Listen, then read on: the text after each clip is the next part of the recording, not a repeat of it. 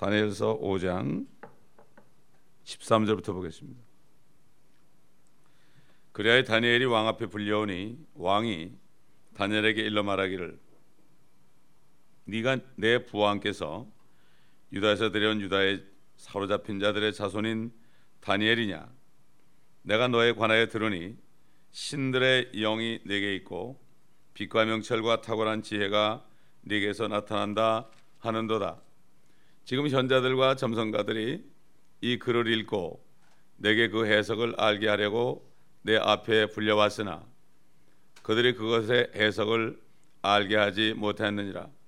내가 너에 관하여 들으니 너는 해석을 할 수 있고 의문을 해소한다 하는도다.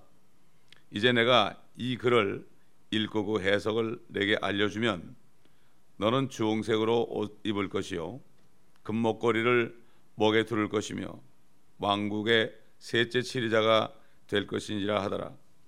그러자 다니엘이 대답하여 왕 앞에 말하기를 왕의 선물들은 왕께서 가지시고 왕의 상들도 다른 사람에게 주소서. 그래도 내가 그 글을 왕께 읽어드리고 그 해석을 알려드리리이다.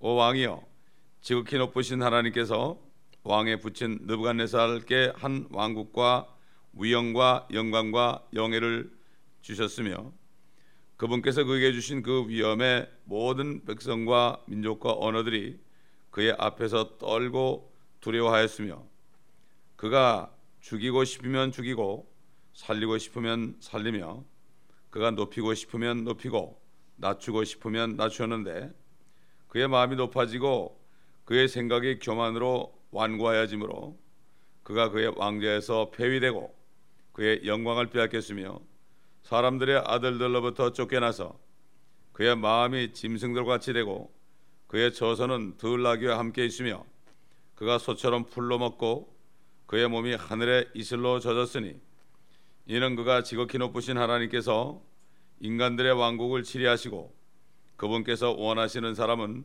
누구든지 그 위에 지명하신 것을 알 때까지였나이다. 그의 아들이신 오 벨사살이여, 왕은 이 모든 것을 알면서도 왕의 마음을 낮추지 아니하고 오히려 하늘의 주를 거역하여 자신을 높였으며 사람들이 주의 전의 기명들을 왕 앞에 가져오니 왕과 왕의 귀족들과 왕의 아내들과 왕의 후궁들은 그것들을 가지고 술을 마셨나이다. 또 왕께서 보지도 못하고 듣지도 못하고 알지도 못하는 은으로 만든 신과 금으로 만든 신과 놋과 철과 나무와 돌로 만든 신들을 찬양하였으나 왕의 호흡을 그 손에 가지시고 왕의 모든 길이 그분의 것인 그 하나님께는 영광을 돌리지 아니하므로 그분께서 손가락을 보내어 이 글이 기록되었나이다. 아멘. 여기까지 보겠습니다. 이제 다니엘은 나이가 거의 90이 다 됐습니다. 지금 다니엘은 거의 나이가 90이 다 됐어요. 소년 때 바벨론에 포로잡혀온 다니엘이 이제 80도 훌쩍 넘기고 90이 가까운 나이게 됐습니다. 이제 그들은 사람들은 다니엘의 존재를 다 잊어버렸습니다. 다 잊어버린 오랜 후입니다. 그런데 왕비가 있다고 그랬죠. 그 왕비는 다니엘 왕의 그 느부갓네살 왕의 딸로 우리가 알 수가 있어요. 나이가 많은 분이죠. 그분도 연애는 오지 않았죠. 근데 그 왕비가 그 다니엘을 기억하고 벨사살 왕 앞에 지금 불려왔습니다. 그러니 지금 사람 손가락에 나타나가지고 글을 쓰니까 벨사살이 너무나 무서워서 막 다리가 후두들 떨리고, 생각해 보세요. 사람도 아니고 손가락만 나타났으니 얼마나 무섭겠어요. 그래가지고 그 왕비의 말을 듣고 다니엘을 부르러 보냈는데 다니엘은 그냥 자다가 그냥 갑자기 오라고 그러니까 아무리 서둘렀어도 시간이 많이 지체됐겠죠. 그 벨사살 왕이 얼마나 초조했겠습니까? 참 그 심정을 우리가 알 수가 있죠. 근데 다니엘은 그 나이가 많을 때에도 아직도 고관의 지위가 있었던 것을 우리가 8장 27절가 보면은 다니엘이 그 왕의 업무를 행했다고 되어 있습니다. 14절 보니까 내가 너에 관하여 들으니 신들의 영이 네게 있고 빛과 명철과 탁월한 지혜가 네게서 나타난다. 이건 하나님의 성령을 모르는 거죠. 알 수가 없죠. 이 세상에는요, 세 가지 사람이 있습니다. 첫째, 하나님과 떨어진 사람이 있어요. 하나님과 분리된 사람이 있습니다. 죄인들이죠. 완전히 하나님도 모르고 하나님과 관계도 모르고 세상에서 우상을 섬기면서 사단을 따라가면서도 어디 가는지도 모르고 헤매는 사람들, 이 사람들은 바로 세상에 속한 사람이요, 하나님으로부터 분리된 사람입니다. 두 번째, 어떻게 해가지고 죄인임을 깨닫고 회개해서 예수 그리스도를 믿었어요. 믿어가지고 성령을 받았습니다. 성령을 받아가지고 이제는 담배도 끊고 술도 끊고 마약도 끊고 모든 세상에 나쁜 습관도 다 끊었습니다. 이 사람은 세상으로부터 분리된 사람입니다. 세상으로부터 나왔어요. 분리는 됐어요. 세 번째 사람은 뭔가 하면은 하나님께로 성별된 사람입니다. 하나님께로 성별됐단 말이에요. 세상으로부터 나온 게 아니라 나와가지고 하나님께로부터 성별된 거예요. 사도 바울은 내가 하나님의 복음을 위하여 성별되었다, 영어로 separated unto God 그랬습니다. 많은 대부분의 사람들이 거듭났어도 세상으로부터 그냥 나온 정도지 하나님께 성별되지 않는 사람들이 많습니다. 다시 말해서 구원을 받았을지라도 성령이 있을지라도 하나님의 나라에서 실업자가 너무 많습니다. 아무것도 뭐 할 일이 없어요. 왜 일이 없을까요? 일을 하려면 말이죠, 세상에서 이력서를 제출하고 나 이런 일 하고 싶다고 될 거 아니에요. 근데 잡을 안 구하는 거예요. 하나님의 나라에서 그냥 그냥 구원받았으니까 됐다 이러고 사는 사람들, 이게 바로 세상으로부터 separated from the world인데, 세상으로부터는 분리됐는데 하나님께 separated unto God은 안 된 거예요. 하나님께 완전히 안 된 거예요. 다시 말해서 하나님의 나라에서 그 잡이 없는 거예요. 잡이 없는 거예요. 하나님은 어떤 분인가 하면 내가 구하기만 하면 하나님께서 직분을 줍니다. 내가 할 일, 교회에서 집사, 장로 이런 게 아니라 하나님이 할 일을 준단 말이에요. 그 다음에는 성령이 뭘 주는가 하면 예수님이 직분을 주고요, 성령님이 뭘 주는가 하면은 은사를 줘요. 은사를 줘요. 그 다음에 은사를 가지고 일할 때 하나님이 역사하십니다, 여러분. 이게 성부, 성자, 성령께서 지금 역사하시는 일을 우리가 아주, 이게 하모니죠, 하모니.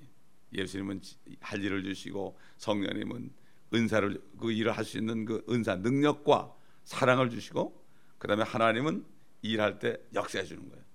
이게 얼마나 멋집니까? 그게 고린도전서 12장에 나오잖아요. 주님은 직분을 주시고 성령은 은사를 주시고 하나님은 역사하신다, 이렇게 분명히 성경에 기록되어 있는 것을 우리가 알 수 있고, 여기 다니엘은 세 번째 사람이죠. 완전히 하나님께 성별된 사람, 완전히 성별된 사람이에요. 그런데 이 벨사살 왕이 그 안에 다니엘 안에 있는 그 영이 뭔지를 알지 못하죠. 그러니까 신들의 영이 있고, 바벨론은 그 다신을 섬기는 그런 나라 아닙니까? 그렇기 때문에 결국은 그 모든 신들이요, 바벨론에서 나온 거예요. 바벨론에서 다 나온 거예요. 보세요. 이름은 바꿨죠. 캐톨릭, 불교, 모슬렘, 유교 다 이렇게 바꿨는데요, 똑같은 마귀입니다. 똑같은 마귀. 보세요. 천주교 신자들이 묵주 돌린다고 이러고, 불교 신자들은 묵주 돌리죠. 그 묵주가 똑같은 건 똑같은 묵주예요. 그걸 마귀가 조금 바꿔가지고 이름만 바꿔놓으니까 당신 종교가 뭐냐 다른 것 같은데 사실은 다 똑같은 거죠. 자기를 믿는 사람도 자기의 우상 아닙니까? 그렇기 때문에 바벨론의 모든 신들이 다 왔어요. 그래가지고 대환란 때 되면은 큰 바벨론이 나타나는 거예요. 그러니까 요한이 보니까 이상하거든요. 바벨론이 또 나타난 거예요. 그래가지고 그 이제 대환란 되면은 마귀하고 범죄한 천사들이 다 기어 내려오니까 다 내려온단 말이에요. 노아 때 마찬가지로 그 천사들이 또 여자들하고 또 결혼해가지고 또 엄청난 거인을 또 낳을 거예요. 왜? 주님이 그랬잖아요. 노아 때 똑같다고 그랬으니까. 노아 때도 천사들 내려와서 사람의 딸들과 결혼해서 거인 낳지 않습니까? 옛날 그리스 신화 보세요. 뭐 헤라클레스 같은 사람들 배를 막 끌고 가고 그러잖아요. 그게 그냥 나온 얘기가 아닙니다. 주님의 말씀이 노아 때 똑같다고 그랬으니까. 먹고 마시고 시집가고 장가하고, 노아 때도 그랬고, 또 그런 일이 천사들이 마귀와 함께 이 땅에 쫓겨내려오니까 하늘의 자들은 기뻐하라, 저들이 쫓겨났다. 그러나 땅과 바다는 화 있을진저 사단 마귀가 때가 얼마 남지 않은 것으로 분을 내어서 땅으로 내려갔습니다.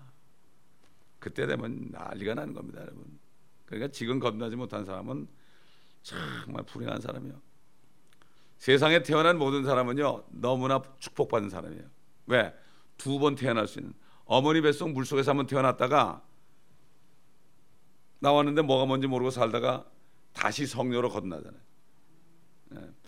물과 성녀로 건넜다는 거는 물을 물이라고 그러니까 나보고 뭐 또 왜 물이냐고 말씀이라고 그래. 주님께서는 물과 성령이라 그랬고, 성령께서는 또 베드로를 통해서 너희가 거듭난 것이 썩어질 씨로 된 것이요 썩지 않고 영원히 있는 하나님의 말씀으로 되었다 그랬거든요. 그러니까 성령으로 거듭난 게 말씀으로 거듭난 거거든. 근데 물은 말씀이래 자꾸. 물은 물이죠. 이렇게 사람들이 하나님의 말씀을 가지고 참 이렇게 이상하게 상징적으로 푸는지 몰라. 물은 물이죠, 그렇죠. 근데 말씀에 의한 물로, 그런 말씀에 의한 물은 그 말씀이에요. 그거 하나 보고 자꾸 그렇게 얘기하는 거예요. 성경은 그대로입니다, 그대로. 근데 사람들이 어떻게 물과 성령으로 태어났느냐, 그거 모릅니까? 그거 요즘 보면 어머니 모태가 물 아니에요, 물. 간단한 얘기 아닙니까? 대부분 다 그걸 말씀이라고 그래. 물은 물이고 말씀은 말씀이죠. 그러나 우리가 거듭난 것은 말씀으로 거듭나는데 성령이 역사가 일어났기 때문에 성령으로 거듭났다는 거거든요. 이게 말씀 전체를 하게 되면 이게 혼이 알아지는데, 여기 조금 보니까 자기 나름대로 그냥 들은 거 가지고 난리를 치고, 내가 그렇게 얘기했더니 저 사람 이상하다 나보고. 이상해, 누가 이상한지 모르겠어요. 제가 이발을 하다가요, 이발사가 어느 게 집사예요. 그래서 그 얘기를 했더니 거기 면도하시는 분이 이상하다 나보고, 이상하다. 그래서 내가 한 말도 안 했죠. 자기 목사한테 들은 거는 그냥 100% 믿는 거예요. 성경 말씀을 전체를 보는 게 아니라 우리 목사가 얘기한 게 하나님의 말씀이야. 이게 이렇게 됐어요. 그러나 누가 말해도 하나님 말씀이니까 다 살펴봐야 되는 거예요. 성경은 전체를 다 알지 못하고서는요 이단이 됩니다, 여러분. 이사에서 보면 여기서 조금 여기서 조금, 이단들이 다 여기서 조금 여기서 조금. 여호와 증인들 보면요 예수님이 하나님이 아니라는 것만 싹 배워가지고 멕시코 가가지고 여호와 증인들 만나면 내가 네 성경 가져와 그래요. 나도 우리 멕시코 목사 스페니쉬 성경 가지고 비교하면 요거 찾아봐. 여기 내가 스페니쉬를 읽어줘요. 뭐 읽을 수 있으니까. 읽어주면은 어떡할래? 영접을 하는 거예요. 그러면 전혀 모르는 거, 전혀. 자기네 교리에 맞게 딱 만들어 놓은 거예요. 그러니까 성경 전체를 공부하지 않으면 다 이단이 되는 거예요, 여러분. 그러니까 요즘에 이단이 얼마나 많아요. 개신교에도 구원을 잃어버린다는 사람이 이단입니다, 여러분.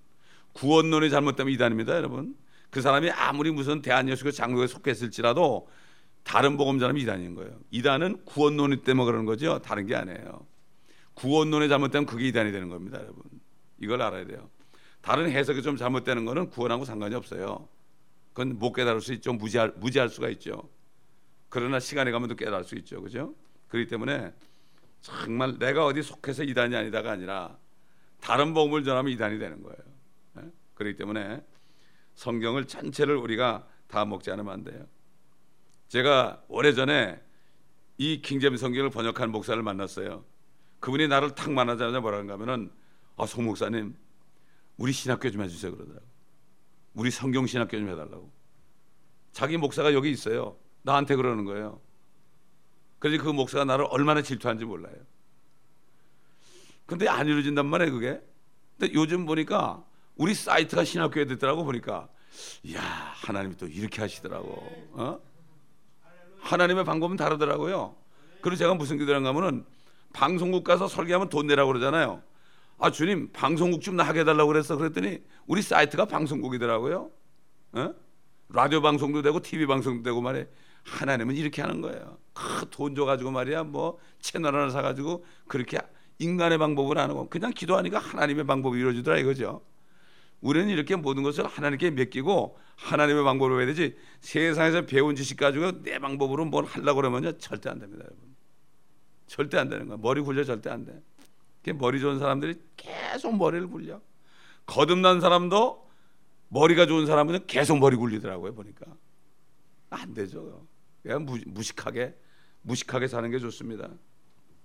여기 지금 벨사살이요, 다니엘에게 이 해석을 하게 되면 주홍색 옷을 옷 입히고 금목걸이를 목에 두르고 왕국의 셋째 치리자가 된다. 주홍색, 이 사람은 뭔지도 모르게 얘기하는 거예요. 사실 주홍색은 피를 상징하죠. 그렇죠? 그 다음에 금목걸이, 금이란 건 뭡니까?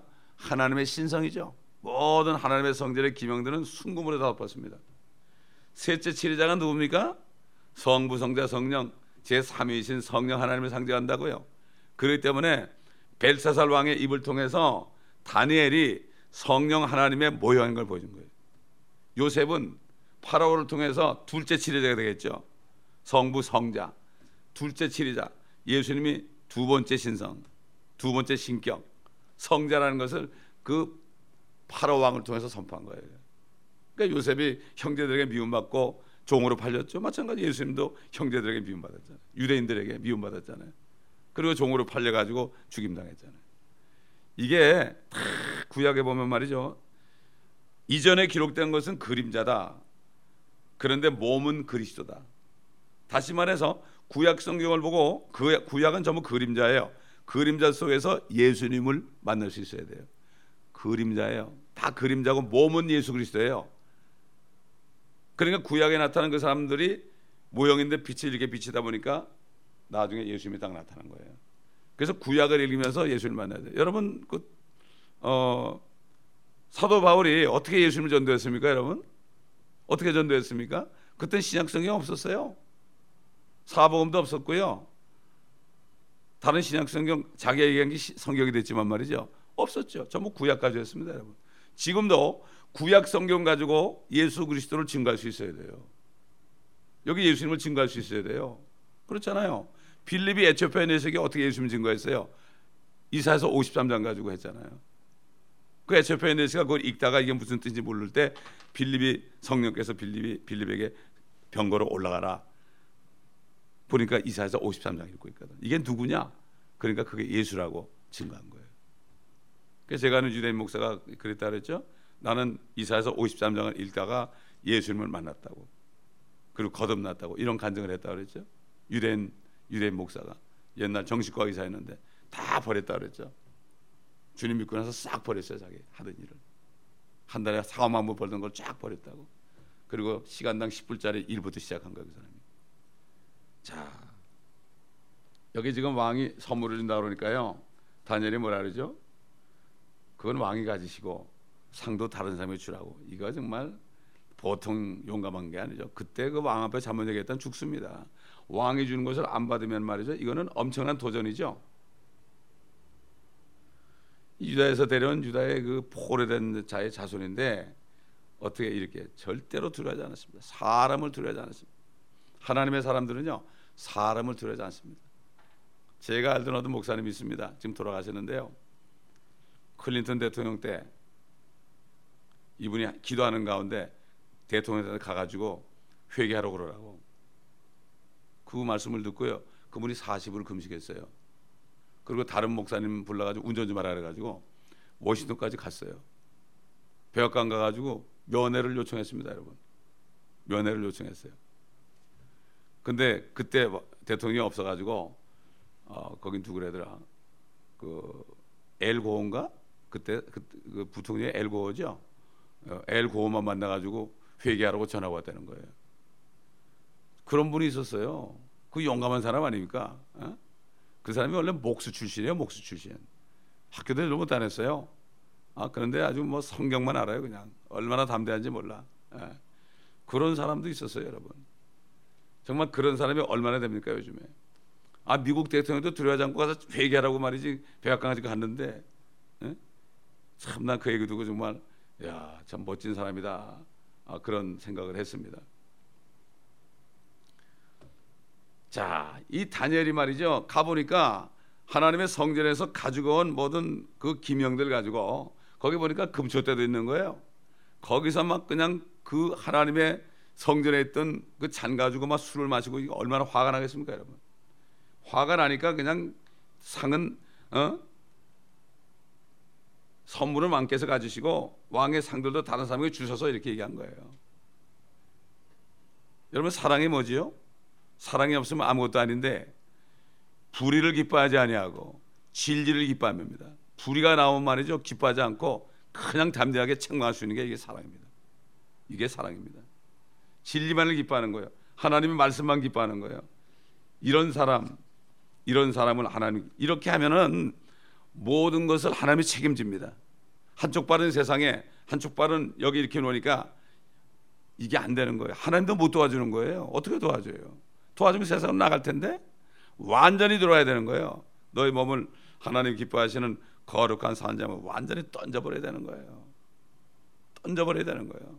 죽으면 죽으리라, 에스더처럼 그렇게 해야 되는 거예요. 그럴 때 하나님의 도움이 있습니다.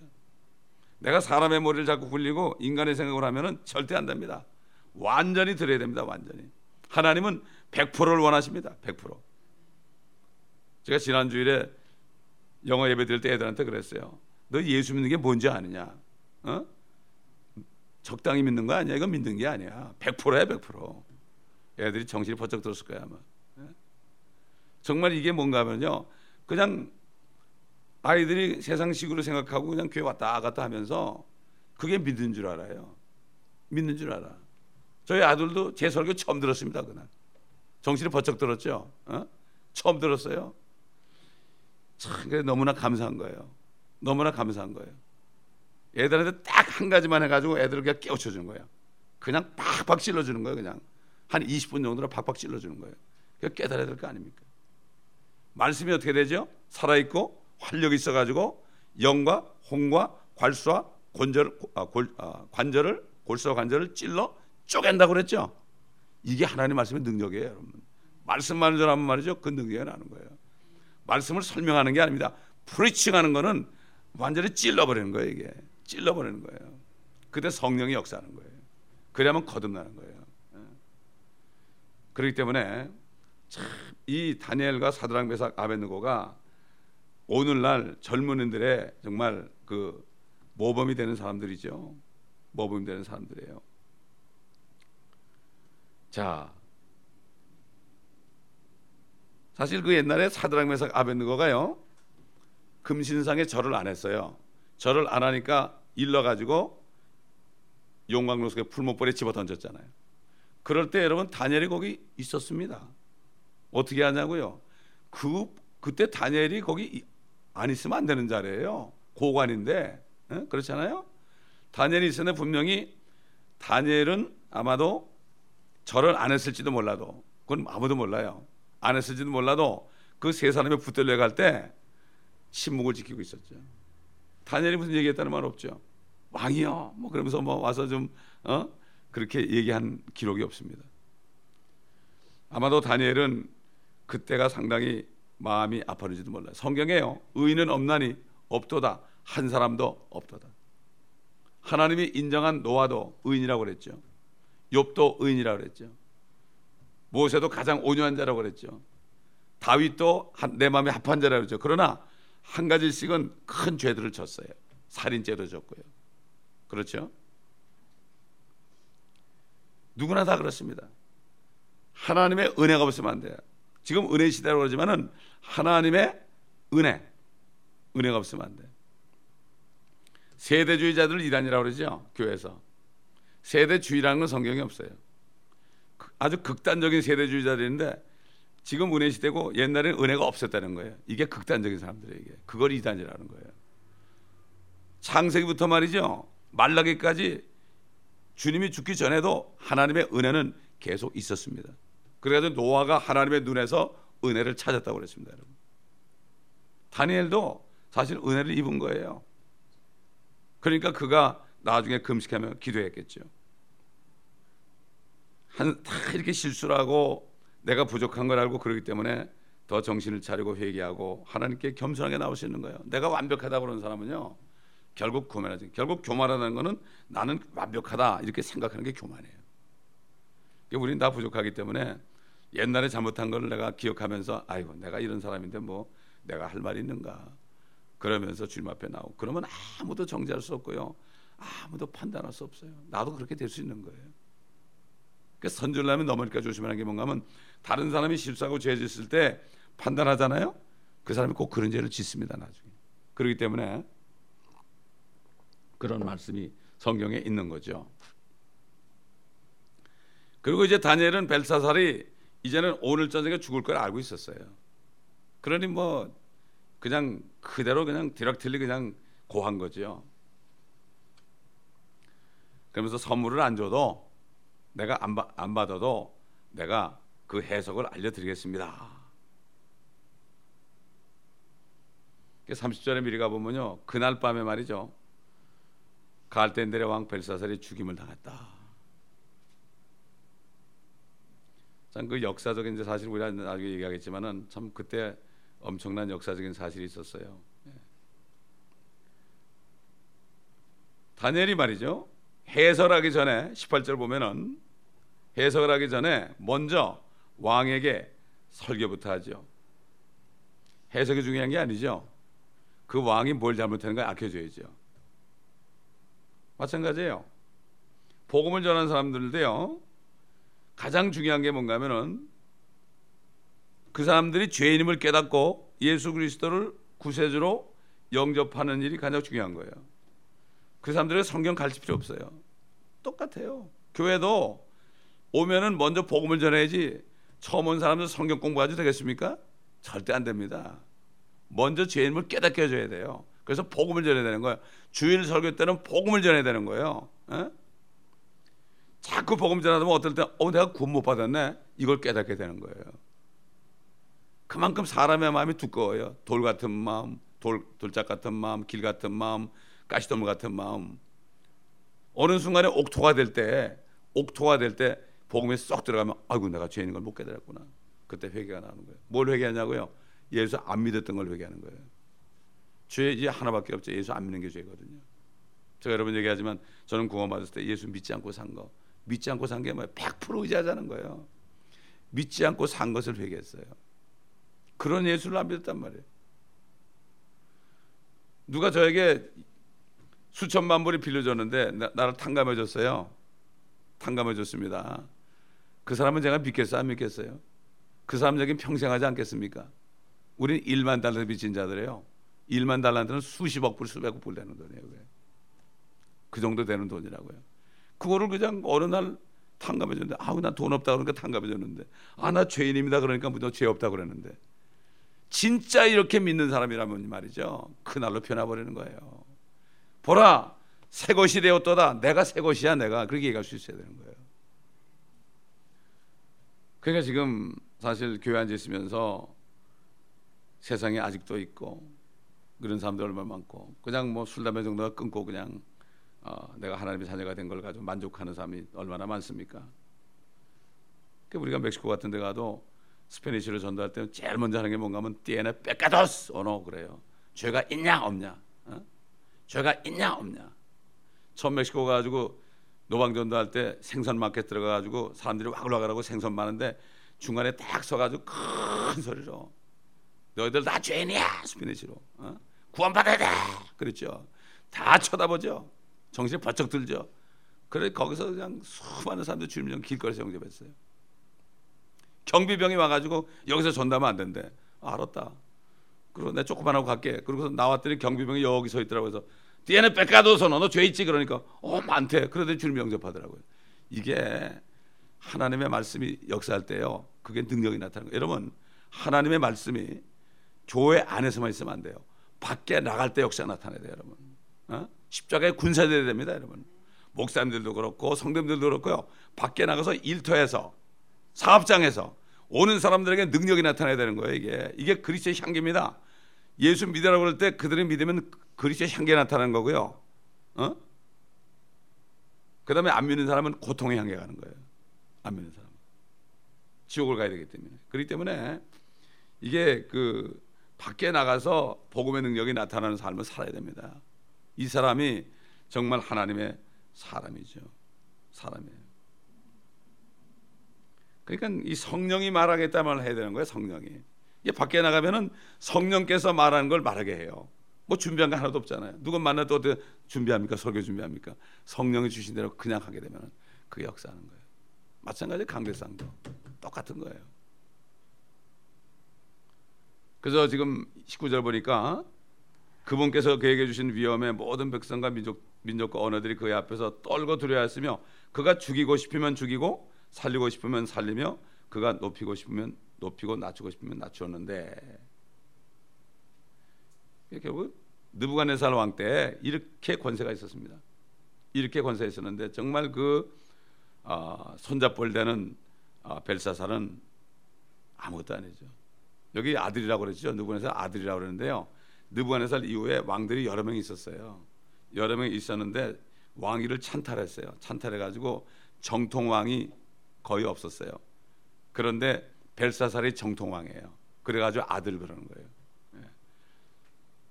느부갓네살 진짜 난 아들이 아니라 여러 대를 거친 손자예요, 손자. 그래서 아들 그러는 거예요. 성경에 보면은 아들 그럴 때는요, 그 사위도 아들이라고 그래요. 사위도 아들, 아들도 아들이라고 그러고 손자도 아들이라고 그러고. 이걸 우리가 잘 알지 못하면은 왜 성경이 이렇게 됐는가 오해를 하게 되죠. 그래가지고 이제 20절 보니까 그의 마음이 높아지고 생각이 교만으로 완고하여짐으로 그가 그의 왕자에서 폐위되고 그의 영광을 빼앗겼다. 결국 교만해서 빼앗겼다. 이것을 여기에 얘기하면서 당신도 회개하지 않으면 망한다. 근데 다니엘은 알았죠. 이미 글자를 알았죠. 자기가 글자가 뭐라는 걸 이미 알았기 때문에 거기서 할 말을 다 한 거죠. 옛날에 그 느부갓네살 왕이 쫓겨나가지고 소처럼 풀 먹고 하늘에 이슬로 젖었고, 그렇게 됐을 때 하나님께서 인간의 왕국들을 치리하시고 그분께서 원하시는 사람은 누구든지 그 위에 지병하는 것을 알 때까지 그렇게 했다. 이것을 자기 할아버지 어떻게 했다는 것을 거기에 또 얘기하는 거죠. 그런데 여기 뭐라는가 하면은 사실은 22절 보니까요, 그의 아들이신 오 벨사살이여, 왕은 이 모든 것을 알면서도 왕의 마음을 낮추지 아니하고. 알았어요. 알았습니다, 여러분. 다 들어서 알았죠. 알면서도 낮추지 않았다. 로마서 본 말이죠. 사람들이, 요즘 사람들이, 예수 안 믿는 사람들이 하나님을 알되 그랬어요. 다 알아요. 하나님을 알되 감사치도 아니하고. 그런 말씀 있죠. 오히려 마음을 돌이켜가지고 죄를 짓는다. 하나님 다 압니다. 그러니까 뭐라 그러죠? 갑자기 무슨 어린이를 딱 다치면 하나님 앞서사. 저 승들도 갑자기 어른이나 나만이 타월이 안 나온대요. 갑자기 그냥 칵 어려움이 나오면은 죽을 일이 나면 어디 떨어질 때 말이죠. 그럴 때는 남이 탑을 하는 그게 안 나온대요. 하나님 앞서서가 나온다는 거예요. 예? 이게 인간의 양심을 하나님 만들기 때문에. 알면서도 그런 거예요. 그렇기 때문에 아무도 핑계할 자가 없다. 나 예수님 몰랐다고 핑계할 자가 없다고 성경에 나오죠. 핑계치 못하리라. 여기 벨사살도 알면서도 이렇게 교만해진 거죠. 요즘 사람들 성경 말씀 얼마나 많이 합니까? 알면서도 행하지 않잖아요. 알면서도 행하지 않죠. 어떤 사람이 말이죠, 제 멘토 되는 목사님한테 찾았어요. 남편 때문에 핍박을 받는다고 말이죠. 그러면서 찾아왔어요. 그래서 물었대요. 당신이 결혼할 때 그 남편이, 이 여자는 거듭난 사람이에요. 당신 남편이 거듭난 것을 알았느냐 몰랐느냐. 몰랐다고 그러더래요. 그래서 일단 돌려보냈대. 자기가 거듭나지 않은, 성경에 어떻게 돼 있죠? 믿지 않은 자와 멍에를 같이 하지 말라고 그랬죠. 믿는 자와 결혼하라고 그랬죠. 그렇죠? 내가 나하고 결혼하면 믿겠지. 이러고 다 속는 거예요. 남자들이 그래 내가 결혼하면 나갈게. 어떤 선교사님은 목사님 따님인데 인물 보고 결혼해가지고 40년을 핍박받았어요. 이혼 직전에 있을 때 그 남편이 여기 끌려가지고서 여기서 와가지고 회개했죠. 40년을 고생했다고. 40년을. 그러니까 그 목사님이 방법이 없잖아요. 그거 자기가 잘못했으니까 돌려보냈다는 거예요. 그 고난을 받아야 돼요. 도리가 없습니다. 그거는. 예? 요즘 사람들이 그렇게 무지한 거예요. 그래서 아이들 결혼할 때 절대 거듭난 사람끼리 해야죠. 한쪽이 거듭나지 않으면 죽어라고 말려야 돼. 나이가 50대 때 결혼 못해도 상관없어요. 안 하는 게 낫습니다. 그럴 바에야. 이거 우리가 정말 중요한 겁니다. 이게 애들이 나이 많다고 결혼 안 했다고 절대 걱정할 거 없어요. 때가 되면 어떤 아이는 진짜 거듭난 남자를 찾았는데요, 못 찾았어요. 식구들이 왜 결혼 안 하냐 안 하는데 40이 돼가지고 거듭난 남자를 만나가지고 행복하게 살아요. 지금 상관이 없어요. 나이가 무슨 숫자에 불과한데 무슨 뭐 상관이 있습니까? 거듭난 사람은 상관없죠. 23절 보니까 모든 길이 그분의 것인 그 하나님. 여러분 사도행전 17장 28절 보면요, 우리는 그분 안에서 살고 움직이며 존재하느니라고 그랬어요. 불교 신자들은 우리가 부처님의 손바닥에 있다고 그러지만은 그런 게 아닙니다. 여러분, 그 부처도 주님의 손바닥 안에 있는데 어떡할 거예요? 그분 안에 살고 그분 안에 움직이고 존재하는 거예요. 이거를 우리가 깨닫게 해줘야 되는 겁니다, 여러분. 아멘. 아까도 얘기했지만은 그 로마서에 보면 하나님을 알되 하나님께 영광을 돌리지도 아니하고 감사치도 아니하고 도리어 그들의 상상들이 허망해지고 그들의 어리석은 마음이 어두워졌기 때문이다. 그러면서 뭐라는가 하면 그들은 스스로 현명하다고 말하나 우둔하게 되었고, 믿지 않는 사람들, 썩지 아니하는 하나님의 영광을 썩어질 사람의 형상으로 바꾸고, 이게 진화론 아닙니까? 원숭이가 사람 됐다고 그러잖아요. 새들과 네 발 달린 짐승들과 기어다니는 것들과 같은 형상으로 바꾸었도다. 이런 말씀이 있잖아요. 마침내 이제 다니엘이 얘기합니다. 그분께서 손가락을 보내어 이 글이 기록되었나이다. 하나님이 보냈다. 이렇게 선포합니다. 그래서 이제 하나하나 해석을 할 겁니다. 이제 내일 이제 이 해석에 대해서 우리가 살펴보도록 하겠습니다. 기도하겠습니다.